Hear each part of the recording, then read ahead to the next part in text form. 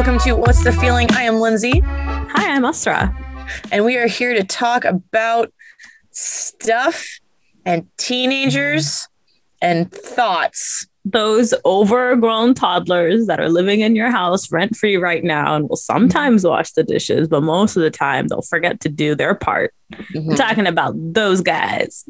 Those ones. I just want to point out that I'm in the closet recording like I usually am. And Eshu's in the living room watching TV. And I guess he just bought a movie off of Amazon to watch. And I only know it because it's my Amazon account. So I just got an email being like, your order for American Fighter on Amazon has been whatever. So I know exactly what he's doing. That's funny. Completely irrelevant to, it could be pretty relevant actually. The person living in your house using your Netflix, Hulu, and Amazon account. Not only is it rent-free, you also get to watch all the things. That's funny. Remember growing up and you had to like watch shows with your family because that was the opportunity to watch things. There was only one screen in the house. Mm-hmm. And you had to only watch what your dad wanted to watch. I grew up with like really weird work schedules, and my dad didn't watch that much TV. Plus, we didn't have cable. Got it. So I had 2 channels for the most part. Oh, I was a latchkey kid with all of the cable. So, yeah, it definitely was latchkey. Like I would come home. There would be times like my mom had a weird shift. Like she wouldn't come home till like 12 at night. Oh, wow. Post office. Yeah, she used to work at the post office. And my dad, I don't know, there was a period of time where he wasn't there, and I don't know where he was, and I can't remember. It wasn't like any family issues or anything, but maybe he was in Texas. There was a period of time where he was like living in Texas for some business stuff for a little bit. Interesting. So I remember watching Power Rangers in daycare. So like before school and after school daycare. When I was in elementary, they used to have us watch Power Rangers, which to me now seems very strange to have like after school programs or before school programs having you watch TV. But I think school programs have changed a little bit from just being like daycare oriented to some extra learning. Mm-hmm. But I learned a lot from Power Rangers. Who was your favorite? The pink one, Kimberly. Of course, right? Mine was Trini. Trini, the yellow one, the Asian one who was the fucking Yellow Ranger. I'm so sorry, Trini, that they did that to you. But hell yeah, I love Trini. Did you see the remake, like the real person Power Ranger? What the fuck does that mean? Like it was not the TV show. Like they used real people and did a Power Ranger movie. Like in the last 3 or 4 years. I don't know.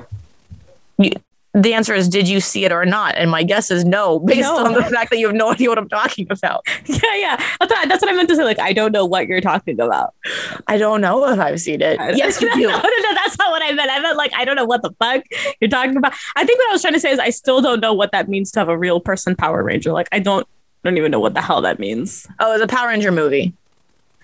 Oh, so you're trying to say like live action? Yes.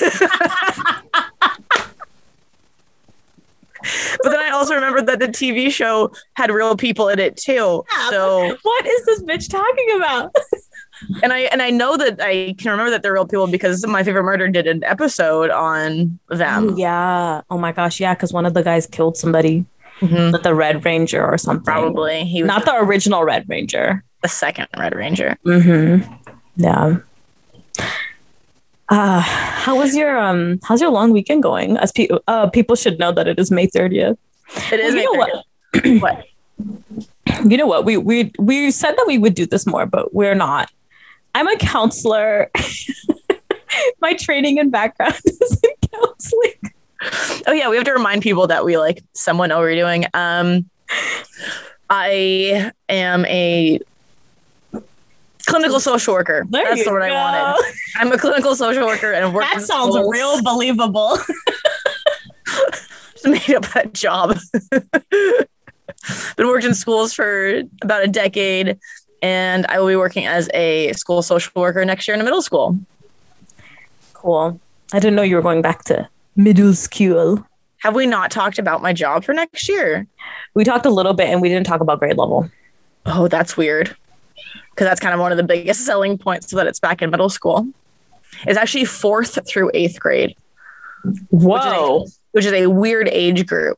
No, but that's so good because I feel like 6th grade is too late. Like 6th grade is too late for like these academic bullshit tracks that they put students on, you know? Mm-hmm. Like if I wanted my kid to start with geometry freshman year of high school, like you need to go back all the way to 4th grade and figure out, oh my God, hold on. We've got kids here today. Hold on.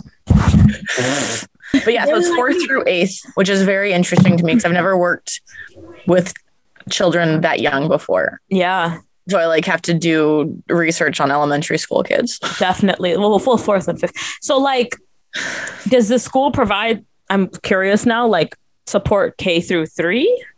It's a different school. K through 3 is a different school. My school is only 4 through 8. That's so interesting. I didn't know they were doing that now. I've never heard of it. So, but I'm intrigued.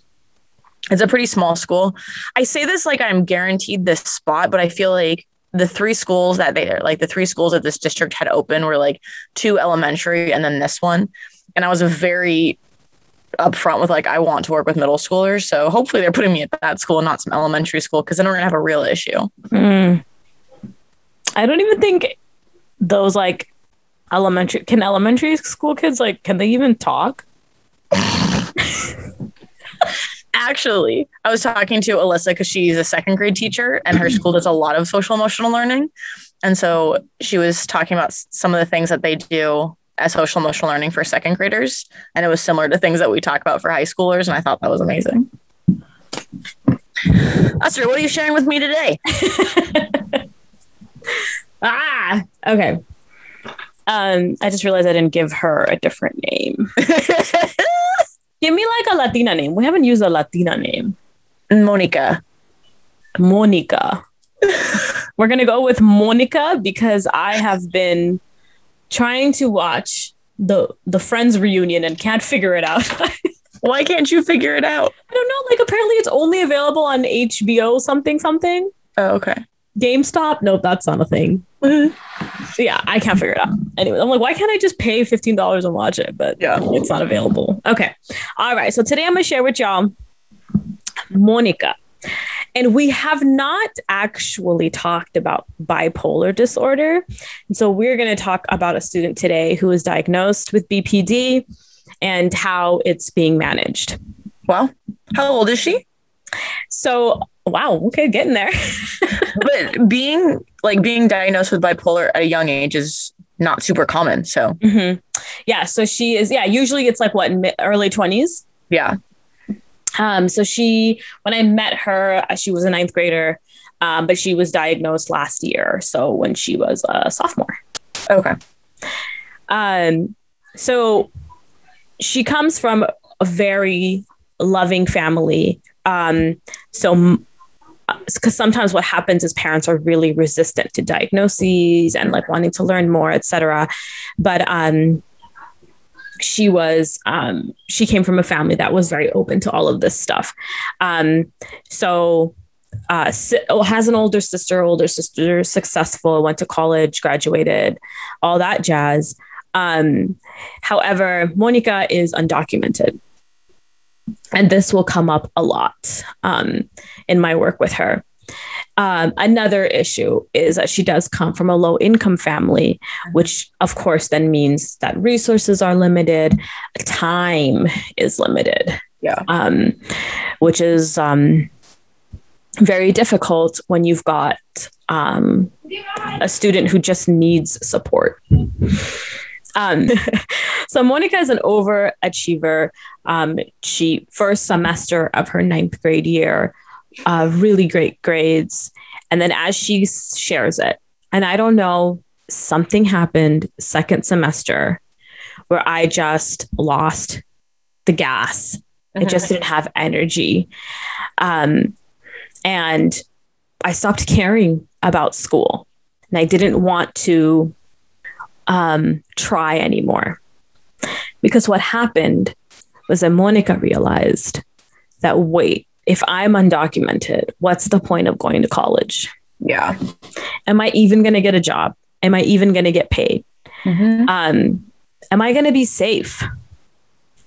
If I go to some unknown city, even if it's in California or somewhere else, am I going to be safe? Do I want to be this distant from my family? What happens to my family when I'm away? What if they get deported? Are they in danger? So this last piece that I just shared, this starts to come out about 6 months into working with her. Monica is more so on the shielded side because she's scared. Some other context, Trump was, quote, elected, but not actually. And so having that be the situation, as you're trying to figure out what you even do as an undocumented person, that's a lot of terror in your head, in your heart. But like all of the connecting the dots, it doesn't really happen until later. The only thing that happens at first, second semester, 9th grade, she completely decides that whatever, fuck school. So,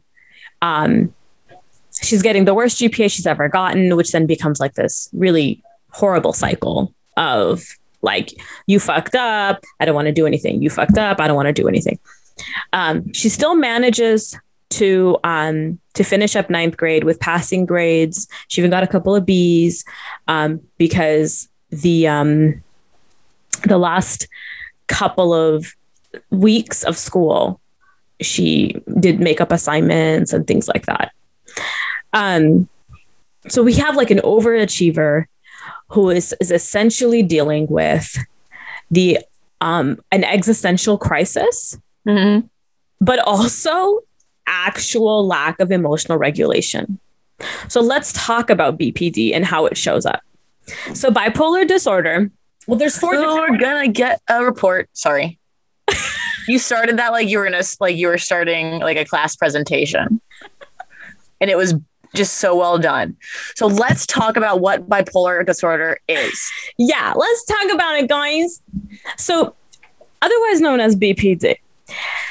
So basically, there's 4 different kinds, and it can. Why are you laughing? Let me just pull out my DSM-5 real fast. I don't even have a DSM-5. I was actually going to do that, but I realized that I have the DSM-4. I'm like, girl, you've been out of grad school for a long time. See, no one can trust us anymore. You know what, you guys? We should pay you to listen to our podcast. But yeah, so essentially, I just did like a quick review. But BPD, there can be like 4 different kinds. Some are more not aggressive, but intense or serious, and others need to be managed in different ways. I really don't know what specific type of BPD Monica has, but there is this main feature of a lack of emotional regulation. So if you kind of imagine like steady emotion, like people have like good days, bad days, but you're kind of just like, you're still going in the throes of things, right? Like you're able to get back up. You're able to process as needed. You're able to cry if you need to. But then in a couple of hours or maybe a day or 2 later, you're back at it. You feel, quote, normal again. But folks with BPD, they'll go weeks, months at a time at what we call like mania, which is above the, it's like threshold. Yeah, but it's like this idea of like positivity. It's like, oh, I'm so happy. I'm so excited. Everything is amazing. And they'll go into like this abnormal level of happiness. Yeah, I don't want to say happiness, but it basically is. It's like this idea of happiness. Euphoria. Euphoria. Thank you. Yeah. So it's like, I'm going to buy 14 pianos, or I'm going to go on a 3-month trip, and I have no idea how I'm going to actually pay for this. And I'm going to just put it all on my credit card, or I actually don't even have the funds to come back. Like there's just a lot of these like irrational things. And it's just, but they feel like I'm just happy. Like I'm just having like a grand old time. And that is mania. That's when you're just above the threshold and you're, to others, you quote, you look like you're losing your shit. All right.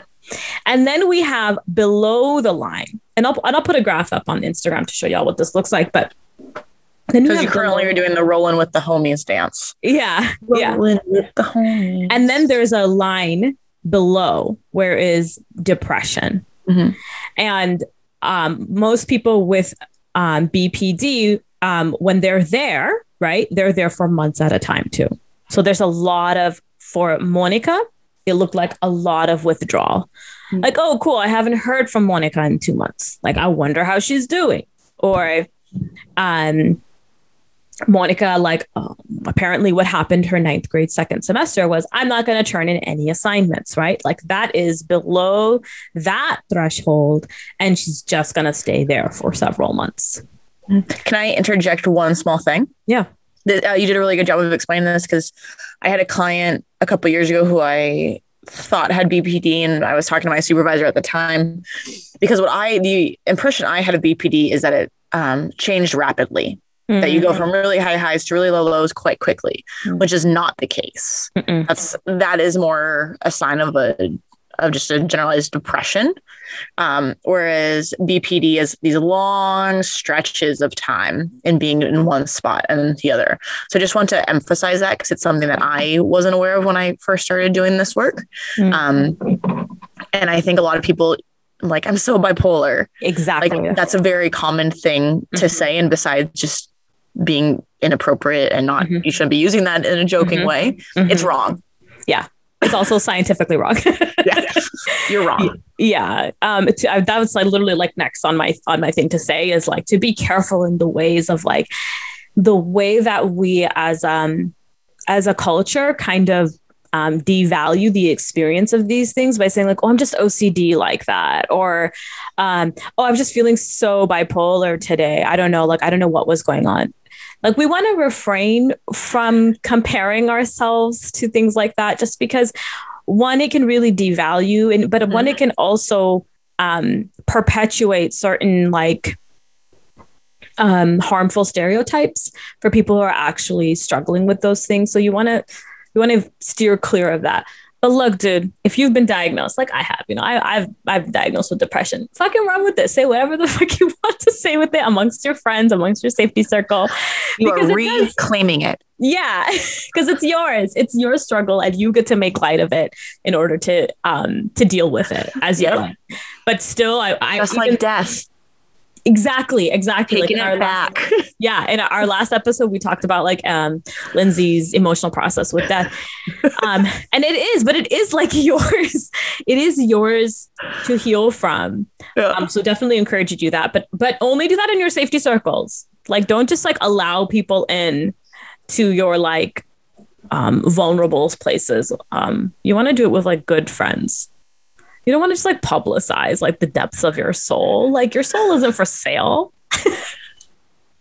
You sound like my Catholic school teachers talking about virginity. Oh, gross. You don't want to just give it out to people. Virginity is a social construct.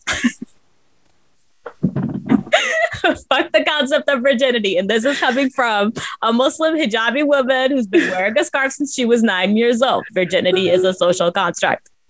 All right. Anyways, let's get back to Monica. All right. So essentially what happens with Monica is that she's finding that she cannot regulate her emotions. She's down when she's really down for a really long time. She's high when she's really high. Let me tell you what Monica's highs looked like, though. Monica's highs were like, Asra, oh my gosh, let's talk about college. I want to learn everything. And then she would ask me like all of these ridiculous questions. I'm like, darling, this is just not relevant right now. We don't need to take a deep dive into this particular piece of college. Mm-hmm. Like, what we really need to think about is maybe like the basics. Like, you're 15, like you're a sophomore, let's stick to this. But she wanted to ask all of the questions. And for me, as somebody also who doesn't even work with the college applying students, I'm like, I don't even know all of the details, so this is stressing me out. I feel like this is details I should know. So her highs and her lows were, lows were super withdrawn. I'm not hearing from her. She's not doing her homework. She's living in terror. She doesn't want to be deported. She's afraid for her family, for herself. And that would happen for weeks and months at a time. When she's on her highs, she's submitting every homework assignment. Oh my gosh, she definitely was on some version of her high when she registered for her classes, because she signed up for 3 science classes. And I said, we need to pause. 3 science classes? Let's talk about this. What was your thought process around this? 3 science classes? Like in my brain, I'm like wanting to scream. I'm like, no, no, no, no, no.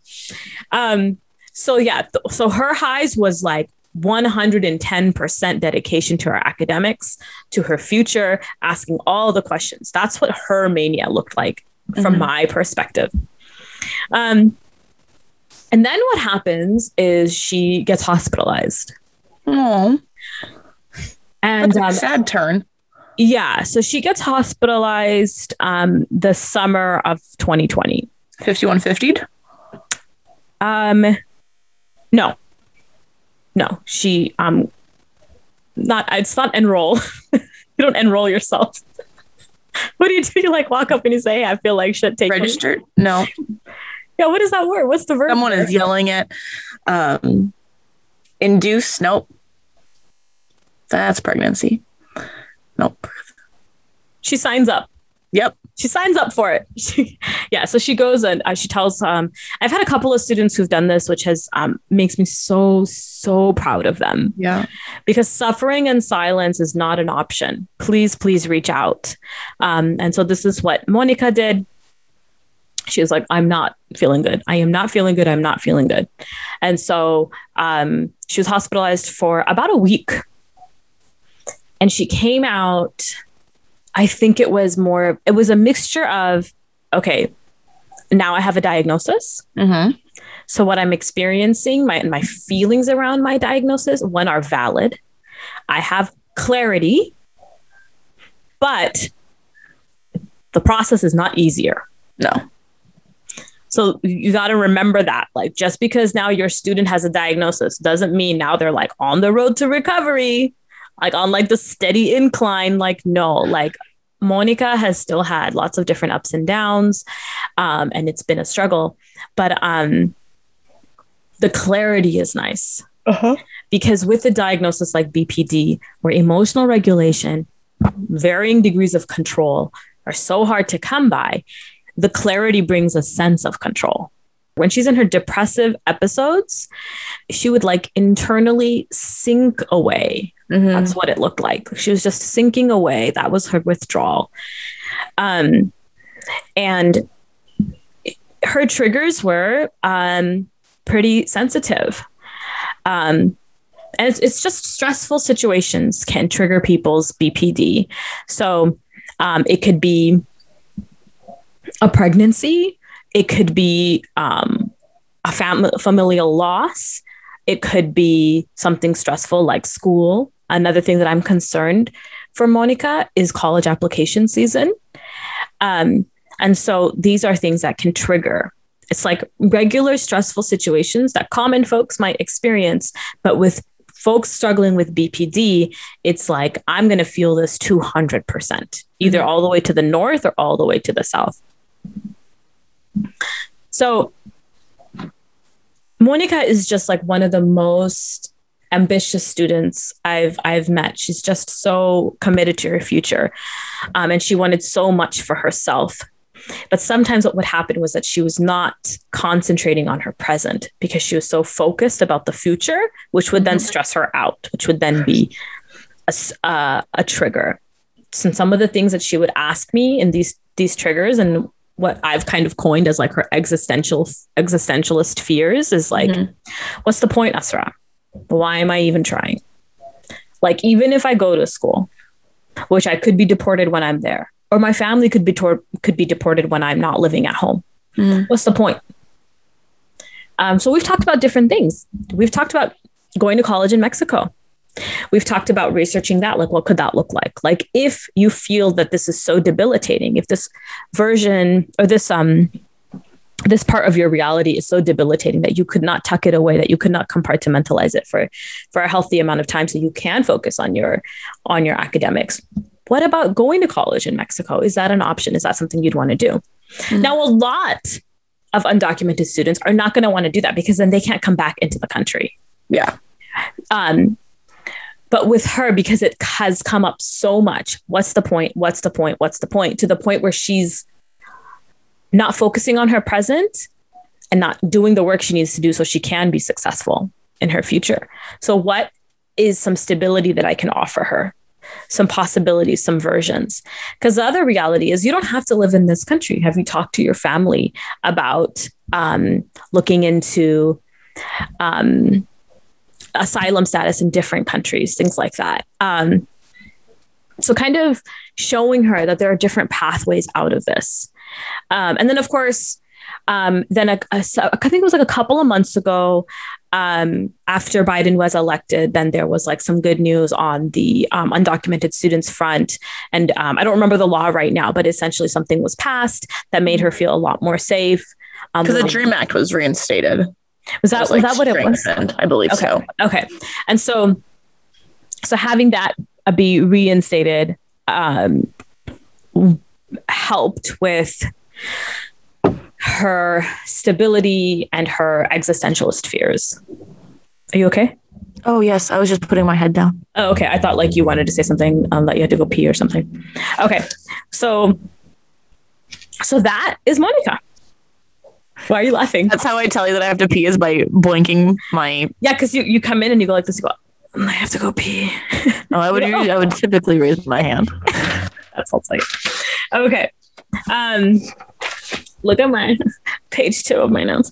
I've already said all of this. Okay. So now what?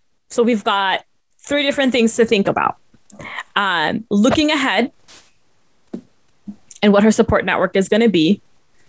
And then we'll talk about parent, youth developer, and youth. So looking ahead. So now that she's going to be transitioned to someone else's caseload, these are some of the things that I would put on that person's radar, which is, these are her triggers. College application season, financial aid will be a big trigger for her. And how she is balancing the stressors of college applications along with her other things that she's got to do, whether that's academics, extracurricular activities, and things like that. She will probably experience triggers from the idea of high school ending. Yeah. That's a big safety circle for students. So the idea of finals a trigger for her? Oh, not really. Okay. No. But it was because she, for the most part, felt in control of things in the present. It was always the future that fucked with her present. Got you. Yeah.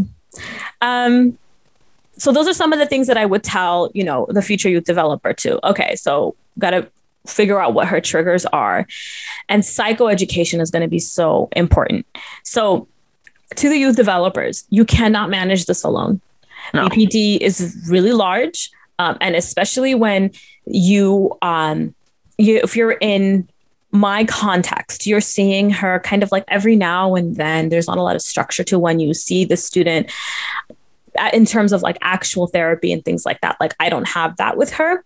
So psychoeducation is one thing that I can help. Like, all right, this is what BPD is, and this is how you can see it coming. Mm-hmm. What does your family know about BPD, and how can they support you? What should they be looking for? Have you thought about that they should look for XYZ? Did she have a outside therapist? Yeah. Oh, good. Yeah. You hadn't mentioned that, and I assumed as much. Mm-hmm. But I think making sure, if you are in your context, or even like at a school social worker context, like making sure that she has a designated therapist for this, and you are supporting the therapist in the work that they are doing, is going to be really important.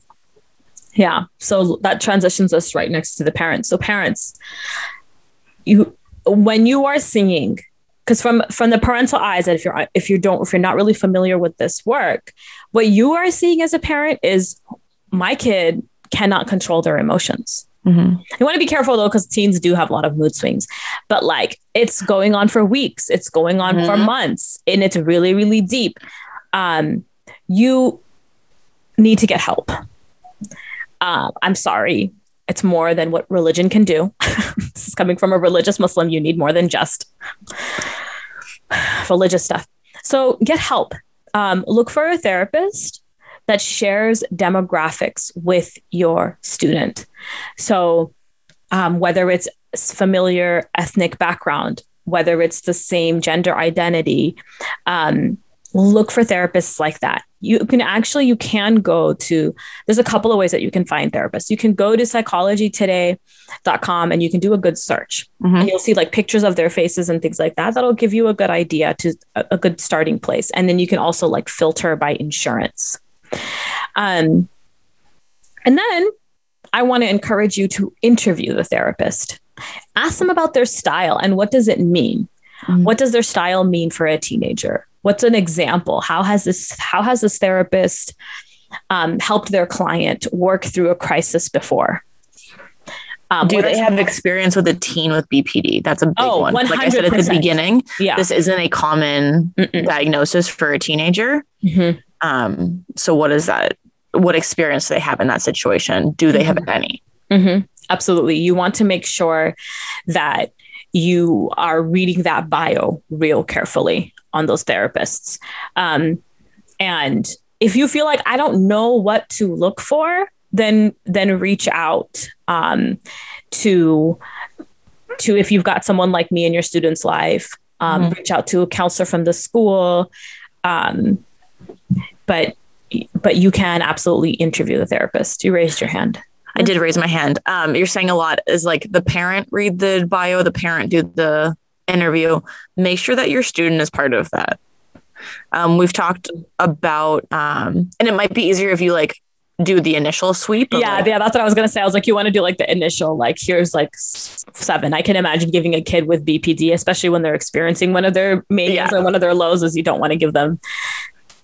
But what I've done before in the past is I will search through, from my knowledge as an outsider, like I feel like these people might be a good fit for you, and then show them. Because like we've also said before, is teenagers have a really good gut instinct. And so they might be able to look at a picture and be like, yes, or I don't like how that picture is. And it might not be the best way to choose someone, but it gives them the choice and like the decision-making process of I had a weird feeling by that picture, so I'm not going to go with them. Yeah, definitely. I think turning it more into a conversation will be helpful for sure. All right. And then youth. Just because.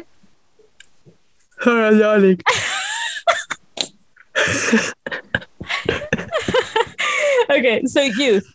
Just because this idea of bipolar and bipolar symptoms and whatever, bipolarhood, just because it's in the zeitgeist doesn't mean it's normal. Okay. So if you are experiencing the zeitgeist. Yeah. So like the cultural norm. Got it. It doesn't mean it's normal. So just because you hear people say like, oh, I'm feeling like really bipolar today.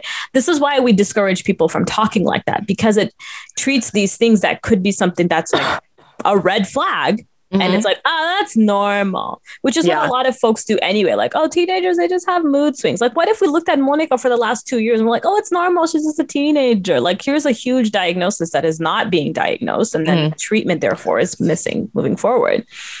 So this is like a really, really important thing for youth to understand, is that being aware of like what you're experiencing, how long those feelings are lasting, how long those moods are lasting, how long those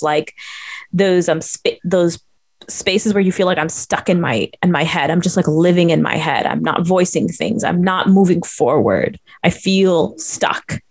Like if those experiences are lasting for a long period of time, these are red flags. So when we talk about teenage mood swings, like they are swings, like, and we differentiated between bipolar, how it goes for long periods of time.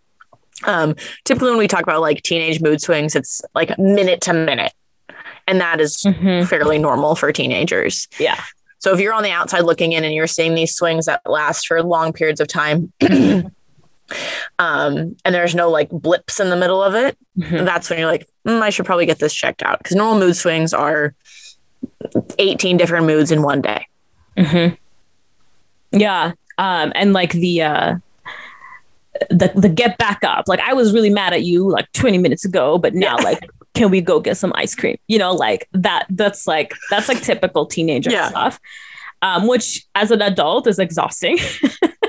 I love it. It's exhausting, but there are red flags when it's lasting this long, when, when they're like, Monica is somebody who is committed to her future, and she's going months without turning in a homework assignment. That's a huge red flag. And so fortunate to have parents who have been so supportive of her, so loving, so non-judgmental, and so willing to do what she needs. And so checking in with your student and seeing what their needs are, engaging in with outside support networks as needed, but really the great add-on that you had is, Lindsay, is like turning it into a conversation and seeking help together. And that's Monica. Does she now have ways of managing her bipolar? Oh yeah. It's so the thing about BPD is that it's not just, there's no end point. It's something that you will manage for the rest of your life. And so she's getting better at it. But there have been times where, it's low and it's really low, and you just have to, she's getting there. I mean, you just like, it's trial and error. It's staying committed to your support network.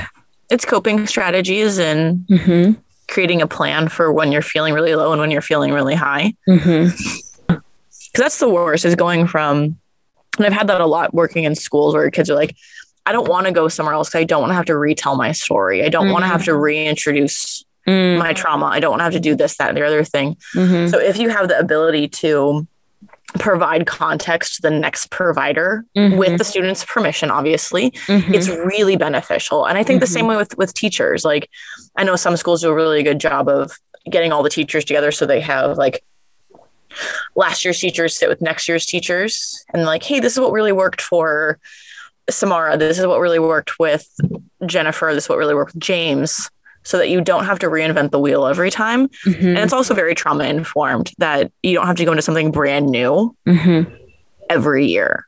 Yeah. And I think we forget about that a lot as working in a school system where kids are moving from place to place, and that can be really unsettling. So being able to share some best practices, because they can't really take their like blanket with them from place to place as that security blanket. But like, if I know that one kid really likes getting stickers on their forehead, I may tell their next person like, hey, they really like putting stickers on their forehead. I think this is a shout to the professionals listening. Like, I think what happens is once we work with a couple of shitty people, like, we become really jaded and we just want to work in silos, and we don't trust people with our students.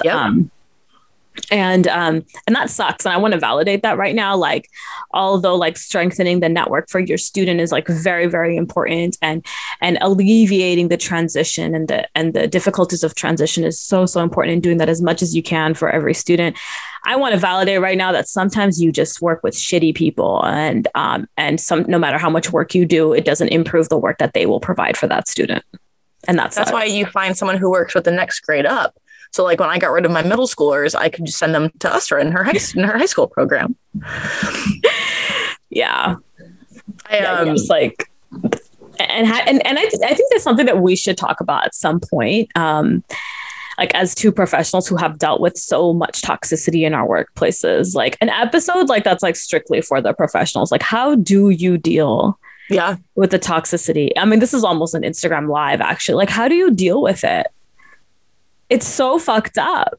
Yeah. It's so fucked up when people are constantly stepping on your toes, when they are lighting your shit on fire. It's really, really hard.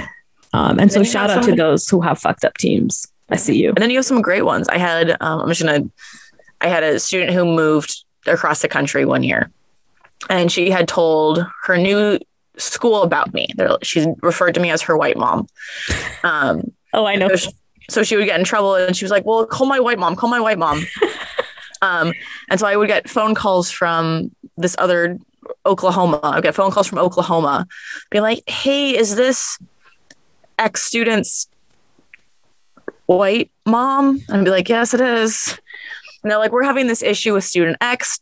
And it wasn't calling to be like, hey, can you handle this? It was like, she said that you worked really well with her. Can you give us some ideas of what worked in the past? And that's just, it doesn't happen often. And it does not happen often because of like the warm feeling it gave me that someone called someone from across the country to figure out how best to work with my student. Like that let me kind of untie the apron strings a little bit with that kid. Cause I'm like, I know you're in good hands. People are on your team there now. And so I don't have to worry 100% of the time that something is going to happen to you. And that's a really nice feeling where you don't feel like you have to hold so tight onto your students because other people are going to be there for them. Yeah, that's actually a really great add to for the youth developers. Like psychoeducation, yes, with your student and their family, but also who has the student worked with before?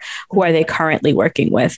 And what context could both parties provide to make the student's life easier? Yeah. How do you get the teen team together? The teen team. We haven't said it in a while.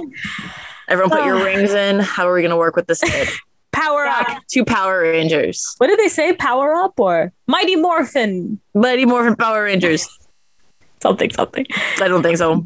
All right. Well, let's transition right into proud of. You ready for that question? Oh, Lord. No. Asra, what are you proud of? Got you. What's my proud of this week? Sometimes I just forget to take my Adderall. And then I'm like working on 5 different tasks at the same time, wondering why I'm not productive.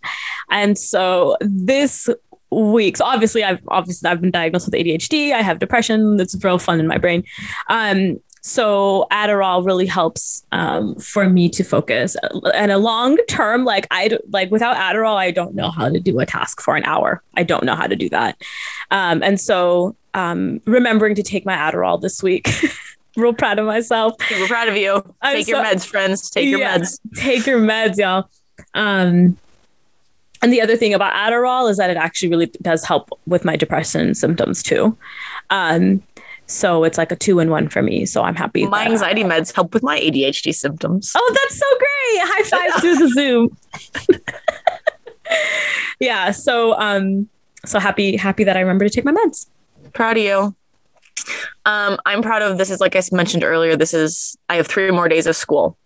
But that meant that I had to say a lot of goodbyes to students this week. And I've talked throughout this podcast that it's been really hard this year creating strong relationships with my students because it's over Zoom and that's not my strong suit. But I got to have some goodbyes with students that felt really real, where I genuinely really cared about this student and we had a good relationship and we did some really great work together. And then to have students say that back and to feel that back was validating for me because I feel like usually in my work I give 127% constantly, and I felt like this year it was really hard to give even close to that. And I feel really guilty about that sometimes, but just to see that there were some students that I was able to work really well with and make a difference has been really cool. And like we said, we don't get a lot of good job from people. It's kind of a thankless job sometimes. And so it is really nice to have validation in what you do and validation in your own work.